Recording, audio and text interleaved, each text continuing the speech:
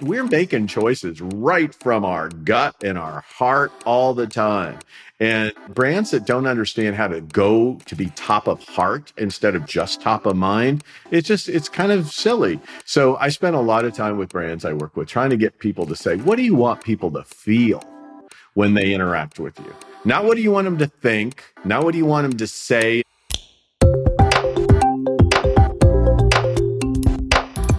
Hello and welcome to The Melting Pot. I'm your host, Dominic Monkhouse.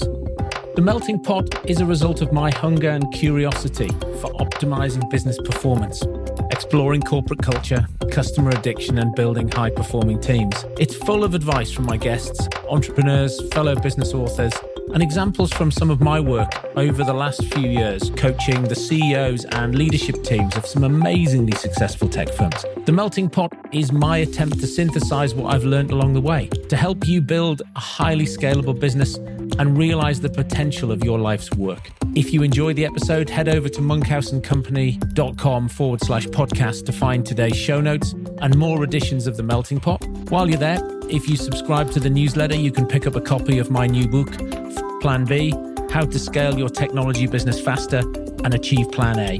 Enjoy. Hello, today I'm talking with and learning from Joseph Michelli. So he started his early career, you can go on YouTube, there'll be a link in the show notes, fish throwing at Pike Place Fish Market in Seattle. So he tells the story of how he ended up getting hired there to help that business that was going bust fix a customer service problem that was at the heart of their inability to outcompete other fish markets in the area. And as Joseph says, look, it's a fish morgue. There is nothing less sexy than dead, cold fish. And so how can we create an experience for people? How can we make our store a signature destination for people looking to buy fresh fish? And so he did that. And then he was lucky. That was in Seattle. He was then able to work with Starbucks. They found out that the first Starbucks store in Seattle realized that they needed some help, and they reached out to him because he had a reputation now, having done some work at Pike's Place. And he ended up at Starbucks' first store, working with Starbucks and worked with them. And that triggered an amazing career. So he's worked with some of the biggest brands in the world, certainly the brands with customer service at their heart. He's worked with Zappos. He's worked with Mercedes-Benz. He's worked with Ritz-Carlton. And we talk a little bit about the work that he's done at Ritz-Carlton and Mercedes-Benz and Starbucks. Fantastic books, all of them. He's got 2 books due out later this year, so we'll have him back to talk about those. So great conversation about some of the elements that are key if you want customer service to be at the heart of your strategy. What do you need to do? Where do you start? Mapping out the customer journey, finding those high-value touch points. And he tells some great stories about great service that he has seen. Fantastic conversation with Joseph. I'm sure you'll enjoy it.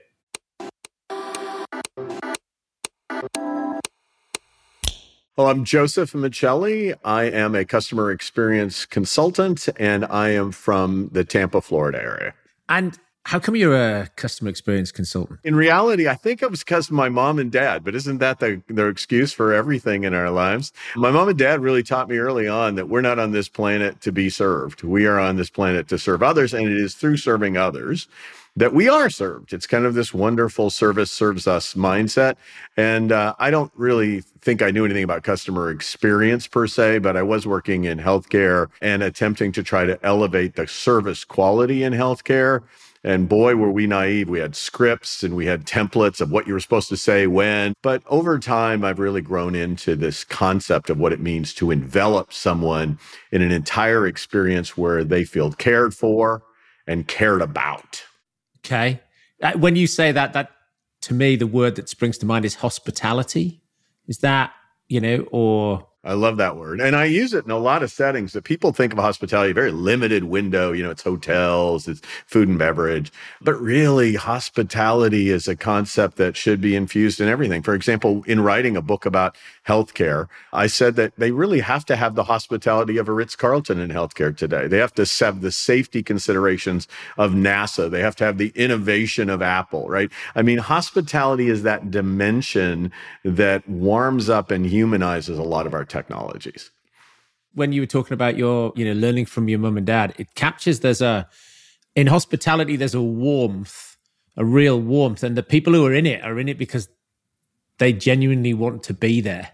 Whereas if I think about, there are times I meet waiters or bar staff or other service people, and I think to myself, man, why are they doing this? Because they're crap at it, because they hate it. They really don't like humanity. And it's certainly, I know it's different in the US. We've lived in the US for a bit in the past, but in the UK, I think there is one job which has been completely left behind by the customer experience revolution, and that is the general practitioner, the GP's receptionist.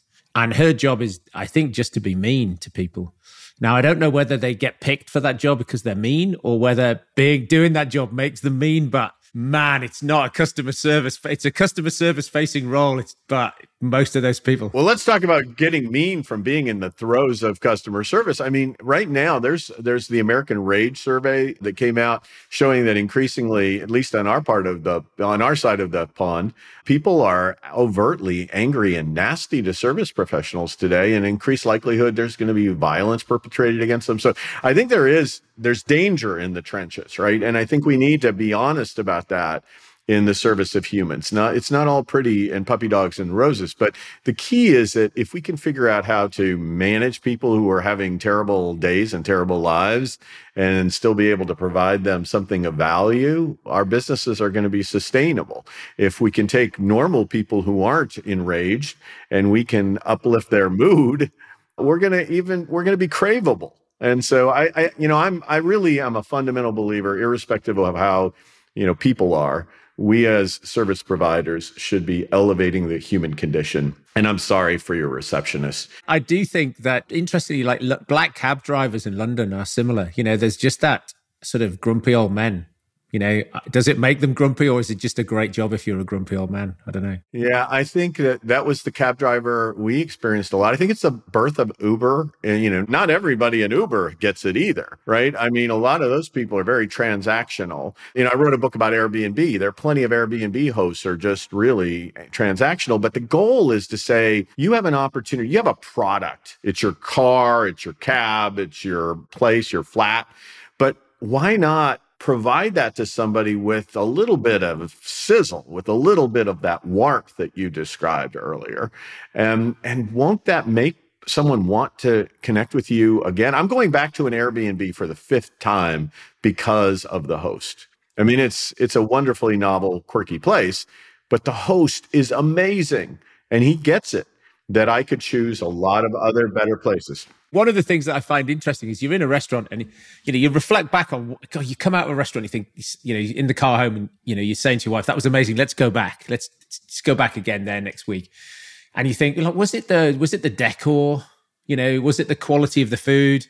Often all of those things are the same as they were somewhere else. It was the people. And it's the human interaction that is the difference from it being good enough to going again. Yeah, once in a great while, I'll have such an incredible meal that, the staff could have probably slapped me upside the head and I want to come back, right? But that's pretty rare. I mean, I think that for me, there is product quality. You can never compromise the product quality. It's got to be there. That's table stakes, though. And then the question is, how do you differentiate yours from the next? And I think it is, as you put it so well, it's the people who make it memorable. All business is personal. Let's get to that, right? And so if you can make whatever your business as warm and personal as possible, you're going to win against those who just deliver a comparable product. Yeah. Although there are times when, they cock it up in a restaurant and a great waiter or, somebody genuinely seems to be disappointed and cares, can turn it around so that you don't hold it against them. Well, service recovery is huge, and my book about the Ritz-Carlton, and I know we share a lot of connections around that, but my book about the Ritz-Carlton, one of the things they do well is they fix their problems efficiently, both at the customer level, the presenting customer, but also at the root cause level. And that's what drives this brand forward. It's not like they're perfect at the Ritz-Carlton. They just make their imperfections palatable. When I was talking to Horst Schultz, he's saying, well, one of the things that we had was, take, don't point. And you put that alongside the $2,000 they can spend to fix a problem. And he's like, well, I'm taking you to the gym, but whilst I'm taking you to the gym, I'm saying, so Joseph, tell me how your stay is going. Is everything okay? Is there anything where the hotel is, not meeting your expectations? And if I didn't do that, if I just I don't have the opportunity to put the $2,000 to work. And so the whole thing, all of these things sort of interconnect. And you see other organizations on the outside looking at what some organizations do, and they copy a bit of it, but they don't sort of copy the intent or the joined up nature of it all.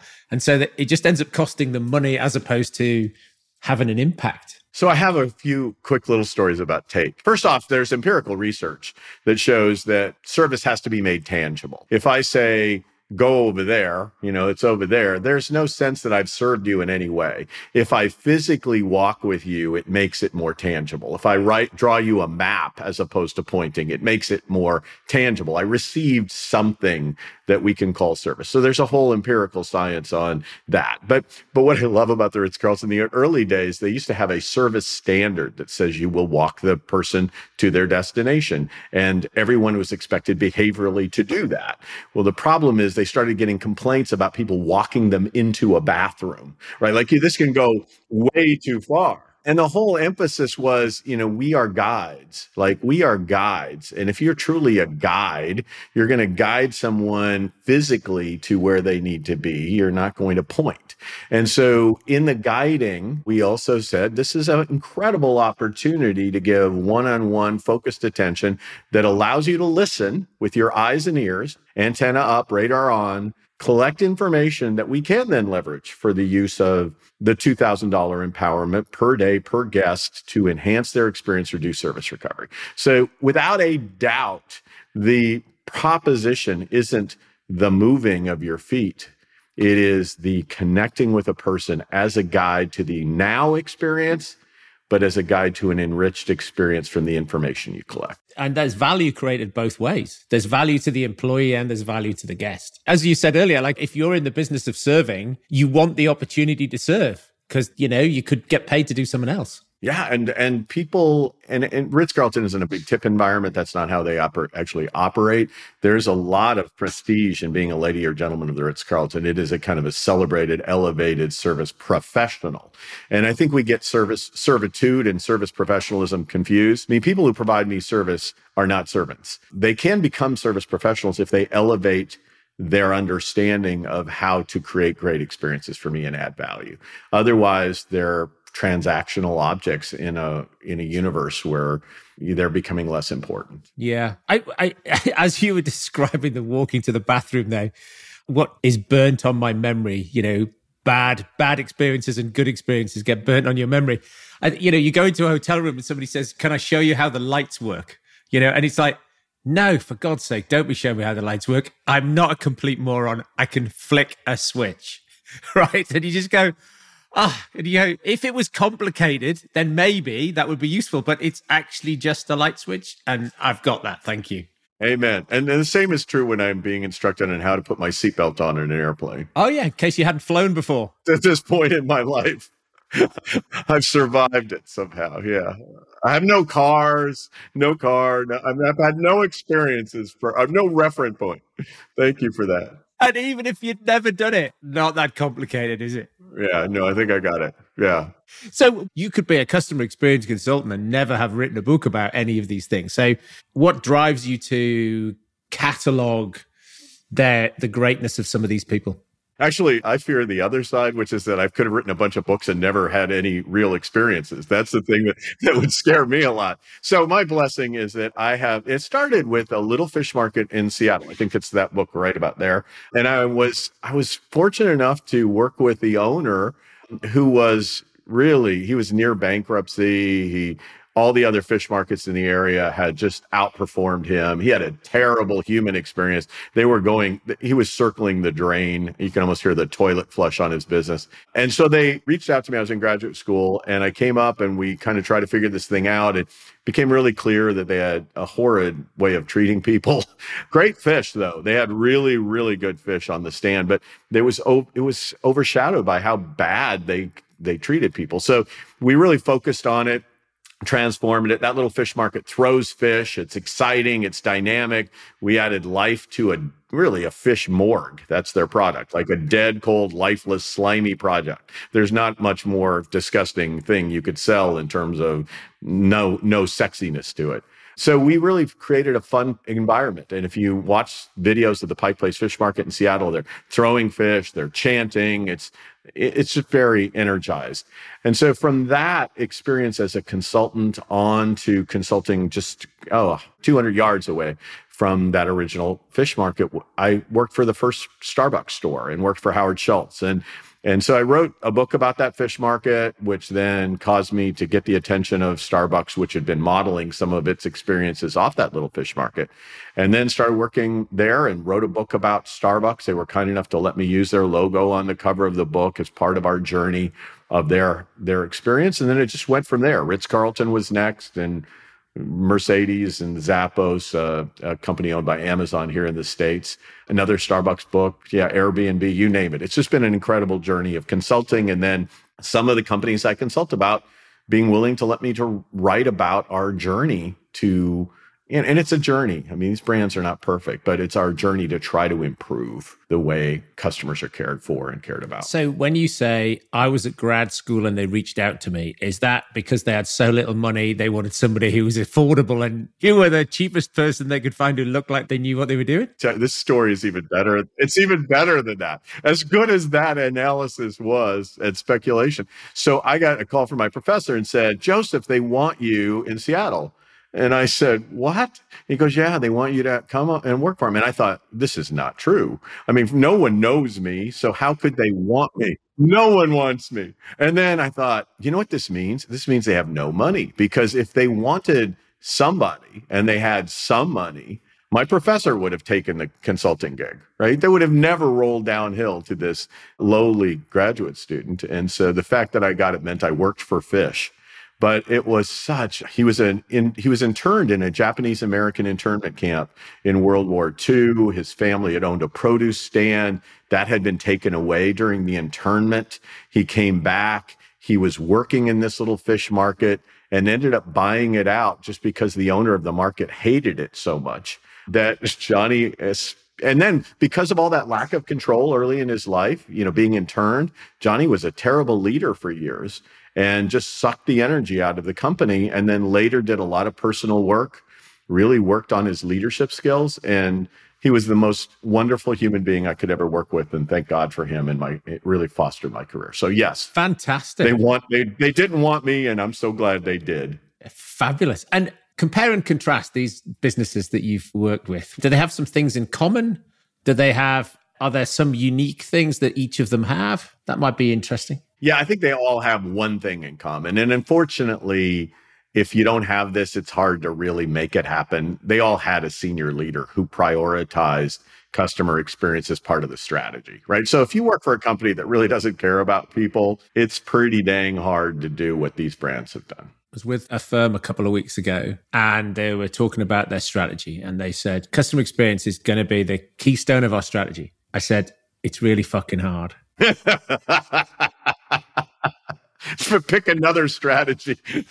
I said, and to be honest, I'm not convinced, having spent 2 days with you, that you care enough to do the hard yards. And they went, yeah, you're probably right. Let's pick another strategy. It's just like, oh, no. So this tells my journey. Like early in my career when I was hungry, people would say, hey, it's going to be the year of the customer. Would you like to work for us? I'm going, year of the customer? Sure, I'll work for you. Now, if somebody says something like that, I say, well, like, what was last year? Like the year of the pizza? The year of the pony? I mean, I don't know what you're talking about. If not every day is the day of the customer, we are not in business here. I'm not going to work for you. This isn't something you put on. Like a costume, you got to believe and live it. And you're right, it's so hard. And so you take like Mercedes-Benz, which is a brand I worked with here in the US and consulted for. And this leader was all in. I mean, he slept, drank, and believed it. He said that, he doesn't make the cars. They do in Vance, Alabama, but not in, the division that really supports the dealer body, Mercedes-Benz USA. So we don't make the cars. What we do is facilitate the dealerships to create an experience for customers. We support them in that journey, and I'm going to be all in on it. That will be what I'm known for. I will be driven to delight our customers. And that became the title of the book. And it was an incredible lift for multiple years with multiple consultants. I was not their only consultant. And we moved the needle on their customer-facing metric, the J.D. Power Customer Satisfaction Index, from 33rd in the auto industry to first. Now imagine we were going into Daimler saying, woohoo, we just beat Mazda this day on the J.D. Power. Like, yeah.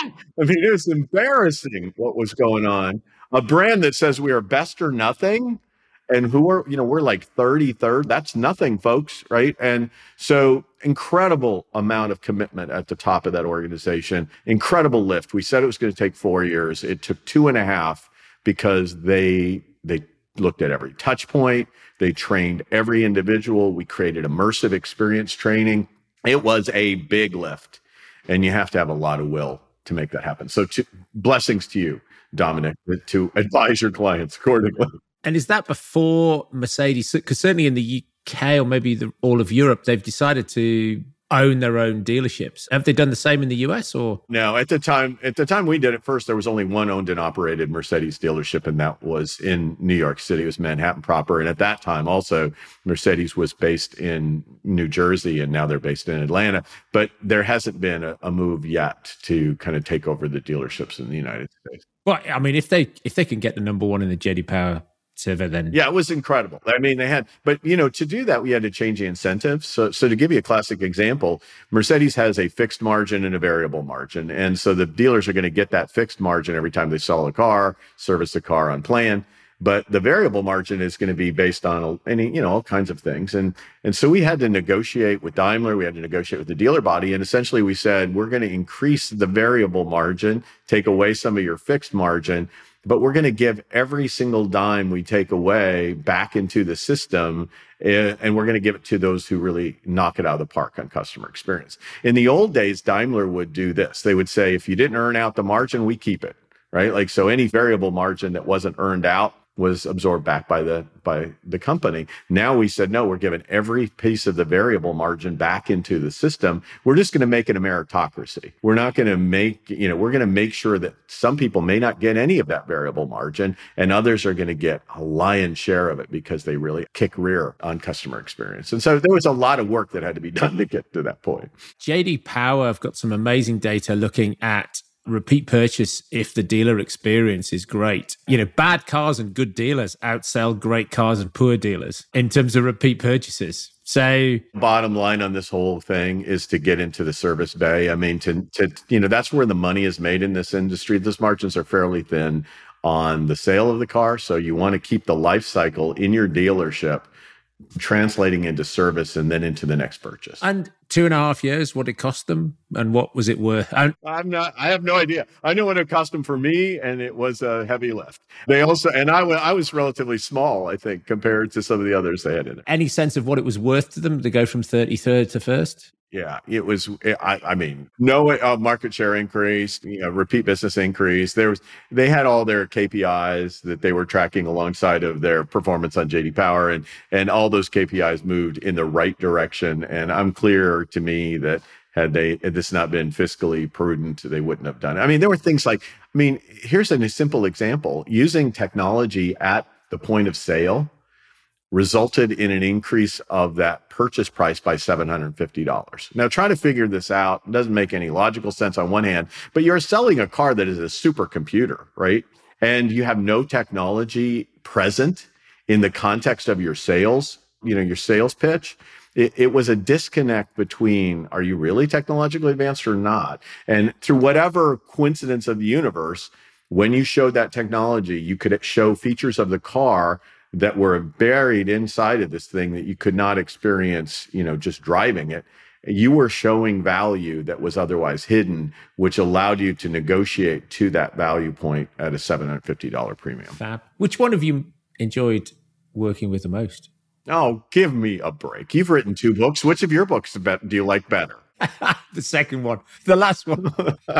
Well, good. Anybody who bought the first one really got it ripped off compared to the second one, apparently. The other one's dead to me now. Yeah. I know that one.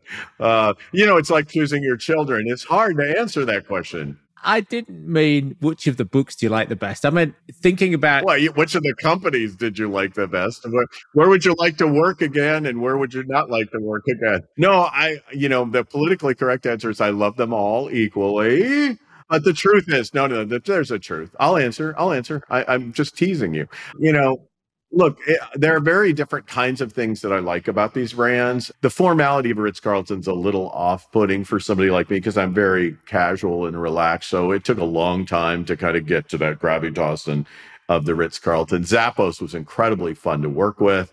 But, Tony Hsieh, who was the CEO of Zappos, perished in his own kind of hoist himself on his own petard, literally. So, I love the wild, wacky, zany component of that brand. I think if I had to balance it out, I've always been a fan of Starbucks. I was a fan of Howard Schultz personally because of just what an incredible man he was to work with. And I loved working with Mercedes as well. They just had that right balance of seriousness, but they also had a little bit of a playful side that I enjoyed. And what was the most fun change up or switch you got somebody to do or they did? Well, none of these brands, but I worked with International Dairy Queen and John Gaynor, the CEO there. And so my most famed thing was just working with a group of people who looked for a signature moment in the customer journey, a moment that would be memorable for people. And so the moment was to flip the Blizzard. Now the Blizzard is their Blizzard is a frozen, highly concentrated, ice creamish thing that when you flip it, it doesn't, it's so emulsified and frozen and solid. And so we would flip it as we, at the drive-through before we hand it over. So the handoff was, you give us the money, we give you the Blizzard, we flip it over, show you how it works. So that was fun because it really was a signification of the quality of the product. I mean, this is a, rich product and it was a signature moment. It was playful. What are, in your sort of consulting playbook, what are some of the things that still people, even though you've written about this a million times, and if people cared, they'd have read your books and they'd have already fixed it. But what are the things that it's depressing that people still get wrong? Yeah, I'm never depressed because the fact that they don't know it keeps me in business, right? So I'm smiling all the way. Reality is I just don't understand why people fight the power of emotion so much. We act like business is this very logical, linear, cognitive thing. And I'm interacting with you and I'm creating, practical and, instrumental value for you. And thus we continue to purchase. Yes. I mean, we justify everything with that kind of tone and that intellectualness, but we're making choices right from our gut and our heart all the time.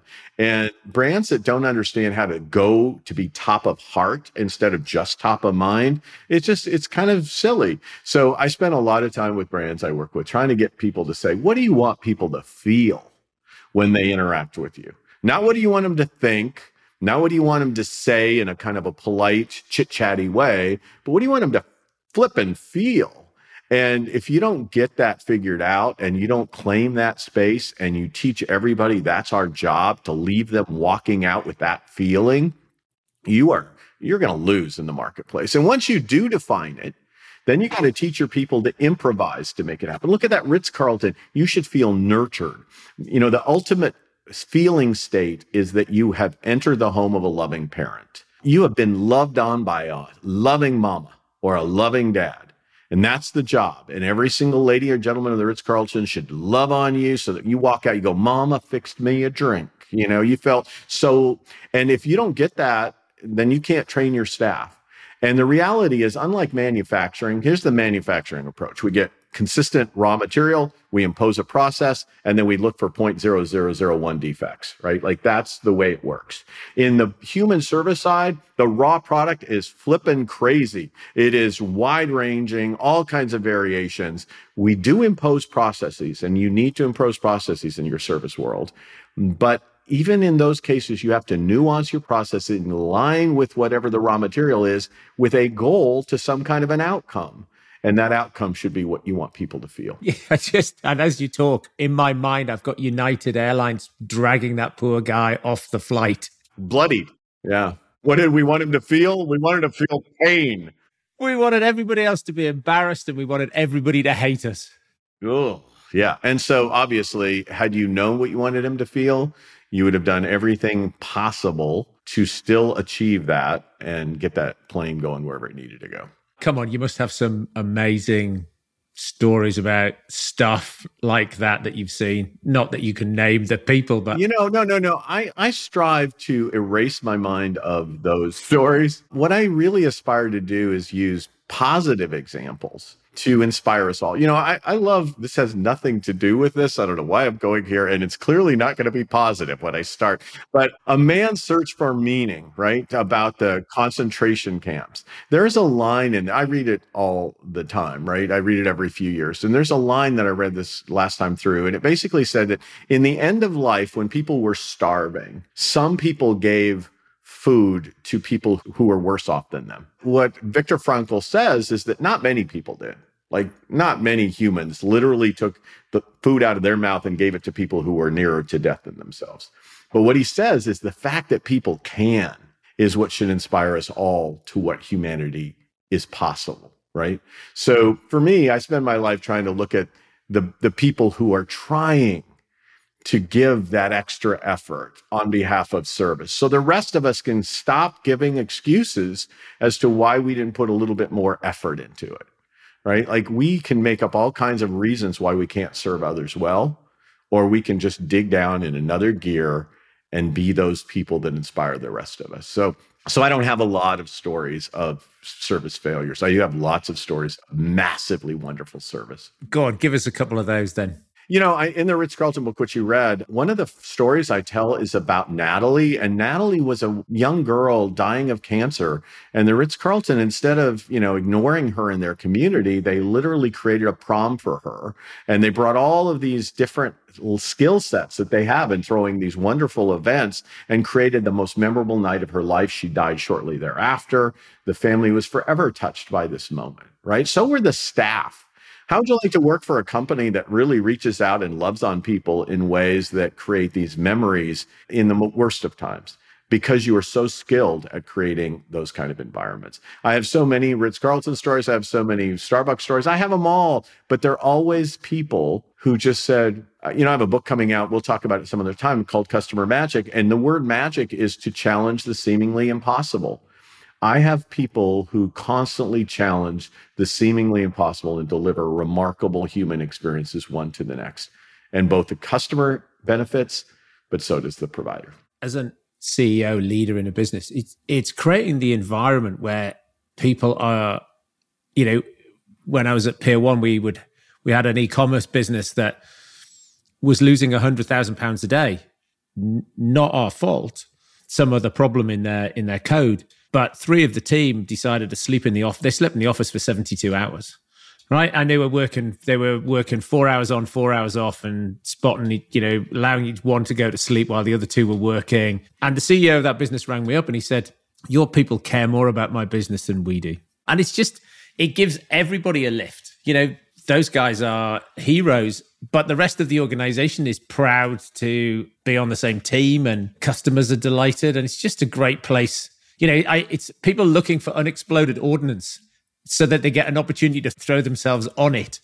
It's that because it's in some people, it's just in them, and you just have to hire them and give them the opportunity to express it.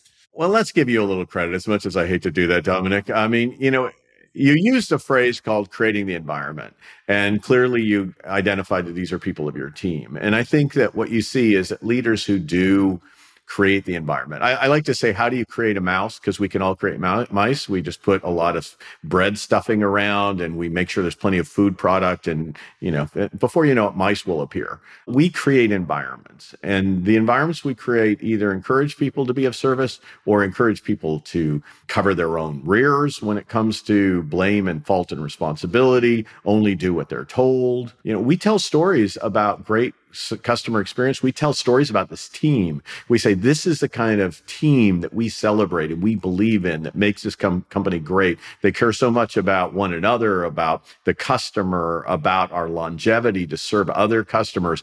These are the people we should celebrate in this organization. And before you know it, the whole organization starts to say, that's how things get done here, which is what I think culture is. And then before you know it, that's how things get done there. And more people sign up. You mentioned Mercedes-Benz and the incentives, but it's that social currency.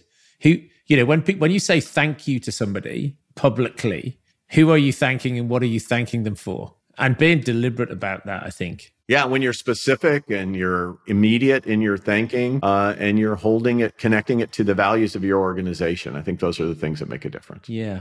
Where's the best place to start? So if you're listening to this and you're thinking, okay, we're quite good, but if we want to be obsessive and we want to be great, is one of your books the best place to start? Oh, I think there's so many books. My books are among them, the catalog now. I started reading The Experience Economy when it first came out by Gilmore and Pine. They were the first to articulate that, look, we've gone through many economic shifts and we are now in a time when service is just not enough. You have to envelop that service in an experience. You need to stage the entire experience. You need to think about your workplace as a theater where you're creating emotion, you're creating environment, lighting, and every touch point needs to be considered. So I think it's a great way to get your head around it. If you're going to pick up one of my books, I do think that there's a lot in either the Ritz-Carlton book or the Mercedes book to get you going. And then obviously, once you've read one, you've got to read them all. It's kind of like a potato chip.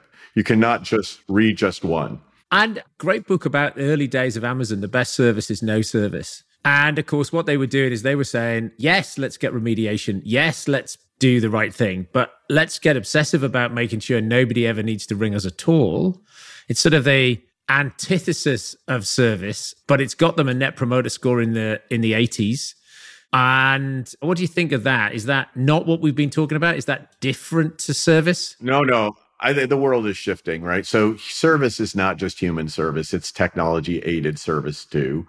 And quite frankly, technology-aided service is probably more important than human service most of the time, because most of us would rather engage technology that works to efficiently resolve an issue than have to engage a person and wait for that. I say that most of us, that's because we've been conditioned to do that. There was a time when we'd much prefer to have a person at all times. I remember the first time I saw a kiosk at a hotel, and I thought, oh my God, I'm not going to go there to get my key. I mean, there's no way that's going to work. I'll stand in this long line behind 70 other people to talk to a person who gave me a key that didn't work. So my point here is I think that we really need technology to do the very things that Amazon was talking about early on. And that is, it's got to help anticipate needs so that we don't actually have to reach out to a human to have them taken care of retroactively. They should be proactive in the response. So I'm a big fan of using technology in the human experience journey.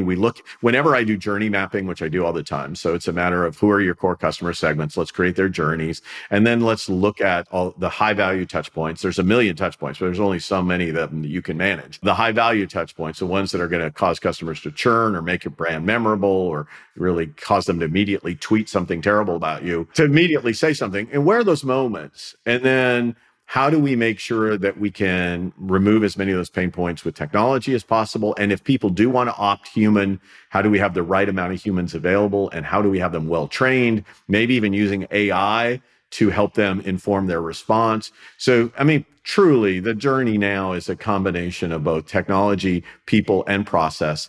And it's knowing when and how to use each of them based on your resources. As you were talking, I was talked a while ago to the guy who did some work helping Burberry look at their store experience in their store in Bond Street, and they had, the doors were closed. They had two big fellas outside. It looked uninspiring. So they're like, okay, well, we'll get rid of the security guards on the outside. We'll put them on the inside. We'll open the doors. And what do people hate the most? The checkout. So we will get rid of the checkout. And when you try something on in the changing room, the person who's helping you try stuff on in the changing room can just go, and would you like me to put this in a bag for you and sell it to you? That it's like just easy, but it's not, once you just look at that, what are all those touch points? Well, in working with Starbucks, and not the first book, but the second book, Leading the Starbucks Way, it's kind of up on the corner there. Leading the Starbucks Way, that's kind of when Starbucks was using mobile pay for the first time at scale. Really lame technology, Dominic. We had 2D scanners, right, at the point of sale, mainly because we were waiting for somebody to set the standard on what mobile technology was going to be. It was going to be near field. What was it going to be? But 2D scanners until some convention was created. And lo and behold, it was kind of the fastest, in the United States, deployment of at retail, point of sale, mobile, scannable technology. And it all came down to that was just such a pain point. Why did I have to wait for somebody to make change when I could just use my phone to access it. And then you just build on that platform, right? Then we're going to do mobile ordering. You look at Amazon and the Amazon Go stores, where it's all AI and beacons and you don't even have anything other than carry your phone in and out. You don't even have to present it. It just, it's got you covered and there is no cashier. So we're moving there. I mean, it's all going to depend on how much people tolerate. Are you going to have complete humanless transactions? Maybe. But yeah, I think the way that you're describing the changes there are certainly in keeping with what we're seeing in most sectors. What is it now that you wish you'd known earlier? Well, I wish I'd known you earlier, Dominic. This is kind of late in the game for us to get to know each other. Beyond that obvious answer, I think I wish I would have known that I didn't need to know everything. I mean, I think early as a consultant, I felt like I had to have an answer for everything. And now I have to have a question for everything. I have to have a smart question. And the more smart questions I ask, the better I am. The more I think I have to have a smart answer, the more I repeat the same things and don't grow. So question more, speak less. Enjoy the ride. Don't take yourself too seriously. Fab. And you've already said, look, the new gold standard and Driven to Delight, your books about Ritz-Carlton and Mercedes-Benz are two good places to jump in with you. What other books do you recommend? And they might be not about customer experience. You might have just been reading something amazing that was about something completely different. But what have you got that could inspire people? I love all of Brene Brown's work. So anything like, Dare to Lead to me is always helpful because I think a lot of times what happens is that we just don't speak the truth. We don't understand that being clear is kind.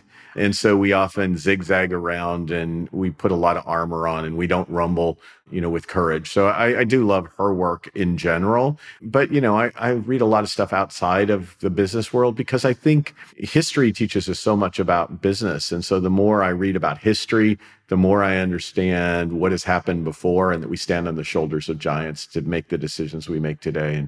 And not everything, and it's not always about us. And we have to be grateful for all that came before. So you got a favorite history book then? I read Will and Ariel Durant's, The History of Civilization, which is like a 12, compendium book of all history. And I read it every 10 years or so because it takes me about that long to get through all of them.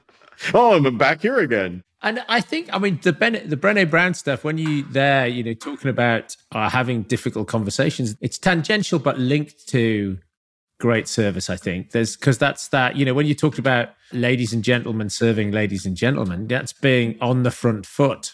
It's not being a servant, it's being of service. And if you want to be of service to people, there are sometimes some truths to be spoken. That's flippin' brilliant, that observation. I think bottom line is great people in service are compassionate and assertive, right? Like, great healthcare providers aren't telling you oh, yes, please have another painkiller. That isn't good service. It's saying to you, here I am, I really want to connect with what is the pain and the impact of that pain on you and try to understand what you need and how I can help you.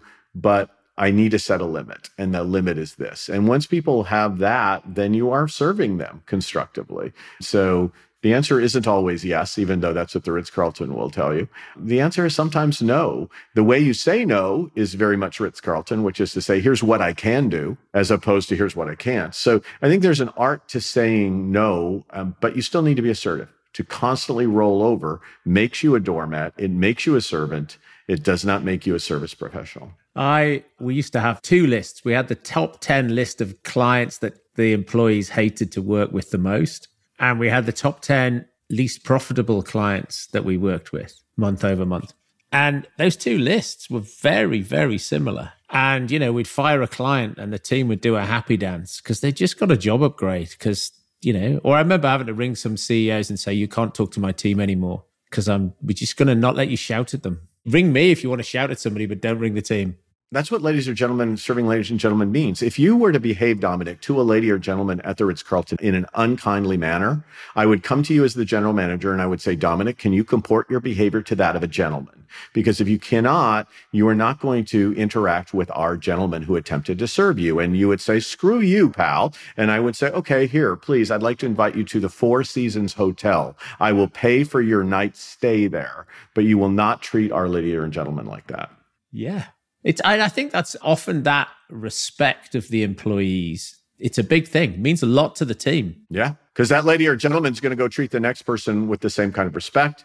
If you disrespected that lady or gentleman, it's pretty hard to convince them that they should elevate the way they care about others when they've been so undercared. You told me it wasn't about the money, it was about the service, and now obviously it's all about the money. Amen. Hallelujah. We'll let them do anything to you if we can get the money. No wonder people feel like they're servants. Yeah. Joseph, it's been an absolute pleasure talking to you. It's my delight, Dominic. Thanks for taking the time. And love to get you on. You've got some new books coming out in the future, so once they're out, we'll get you back on. That'd be brilliant. That'd be lovely. Thank you so much. Thank you for listening. I hope you enjoyed that as much as I did. If you'd be kind enough to leave a review, it will really help other like-minded entrepreneurs find this podcast and grow our community. For all information relating to this episode, you can go to monkhouseandcompany.com/podcast, where you'll find some cracking show notes, additional reading and links relating to our guest. There you can also find my blog and past episodes of my subjectively not crap newsletter, where I'll update you on the best articles I read that week, some recommended books and other podcasts. Thanks, and I will see you next week.